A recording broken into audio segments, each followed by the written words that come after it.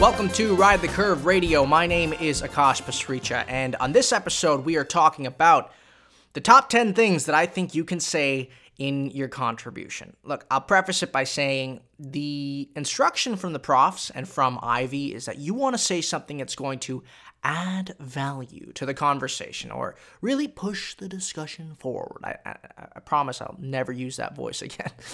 But I mean, that's valid. You know, you do need to listen to the people around you. It's just a little bit vague, right? So if you're really struggling or you're looking for things to say, here are 10 concrete ideas that you can use, all right? Start off with number 1, answer the question.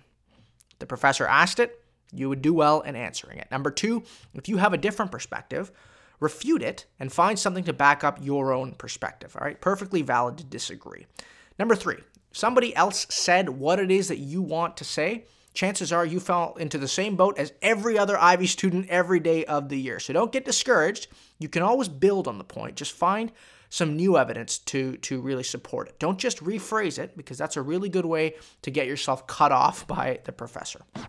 Hey, what's up? I didn't include this one in here, but before we get to number 4, I want to add this in post-recording.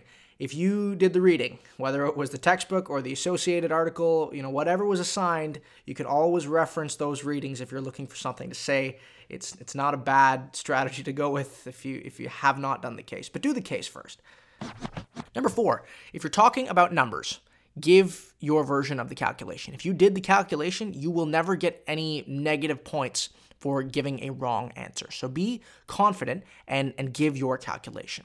Number 5, if you did the calculation a different way and you got a different number, perfectly valid to put your hand up and say, you know what, I had a different answer. Because if you did it differently, chances are 10 other people in the class did it the same way as you too. So be confident and propose a different variation of the calculation. Number 6, at the back of the case are these things called exhibits. I would encourage you to use them.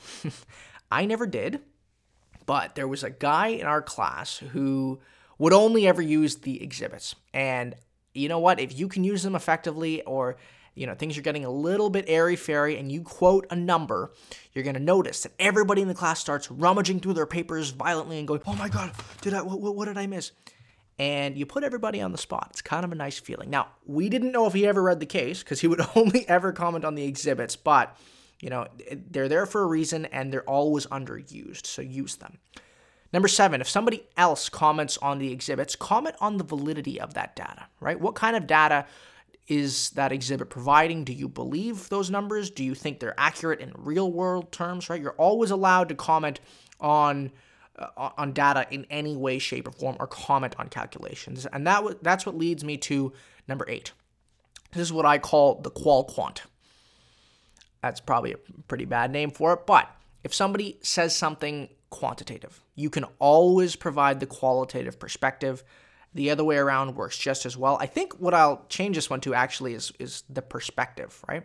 Or the different perspectives, because you can take the perspective of a lot of different people in business, right? You can take the perspective of the producer, the consumer, the factory manager, the brand manager, right? You can take the financial perspective, right? Just take the 8 or 9 courses that you are going to cover in your first year at Ivy and comment on it from that perspective, and suddenly you have a whole variety of things that you can say, right? You can say, well, from a financial perspective, this works, but from an operations perspective, it's impossible, and from a marketing perspective, it doesn't make sense for our brand, right? So you just suddenly unhatched a lot of different ways at looking at any given issue, and so I would encourage you to try to make cross-course connections if you can. Number 9, I'm only going to spend like 15 seconds on this one. It's called the macro perspective. I could never do it, but there was a guy in my class, Ryan. He was probably one of the smartest guys in the class. He would always be able to take a step back, take the macro perspective and say, you know what, I think what these 10 points on the board are all getting to is this. And then he'd say something really nice and smart. And I don't know, man, if you can do this, I guess the strategy here is take a step back and look at the overarching issue or the overarching insight. I don't know, man. It's really airy-fairy. I wouldn't recommend that one, mostly because I have no idea what I'm talking about. Number 10. This is my favorite one. This is why it's the last one. Ask a question. all right? Be humble about it. If you don't understand something, chances are the professor's going too fast or other students don't get it too. Ask a question. Ask a clarifying question. Ask a question about whether this academic insight applies to reality. Ask a question to the class about, well, I didn't understand this. I'd be curious to get your thoughts about this, right? I mean, don't be obnoxious about it, and also be aware that people might think that you didn't read the case, but if you truthfully have a question, ask it. And that's all I'll say about that. That's the end for this podcast. In the final episode of the contribution series, we're going to talk about how you can stand out and really gun for that top contribution spot. Stay tuned, and thanks for listening.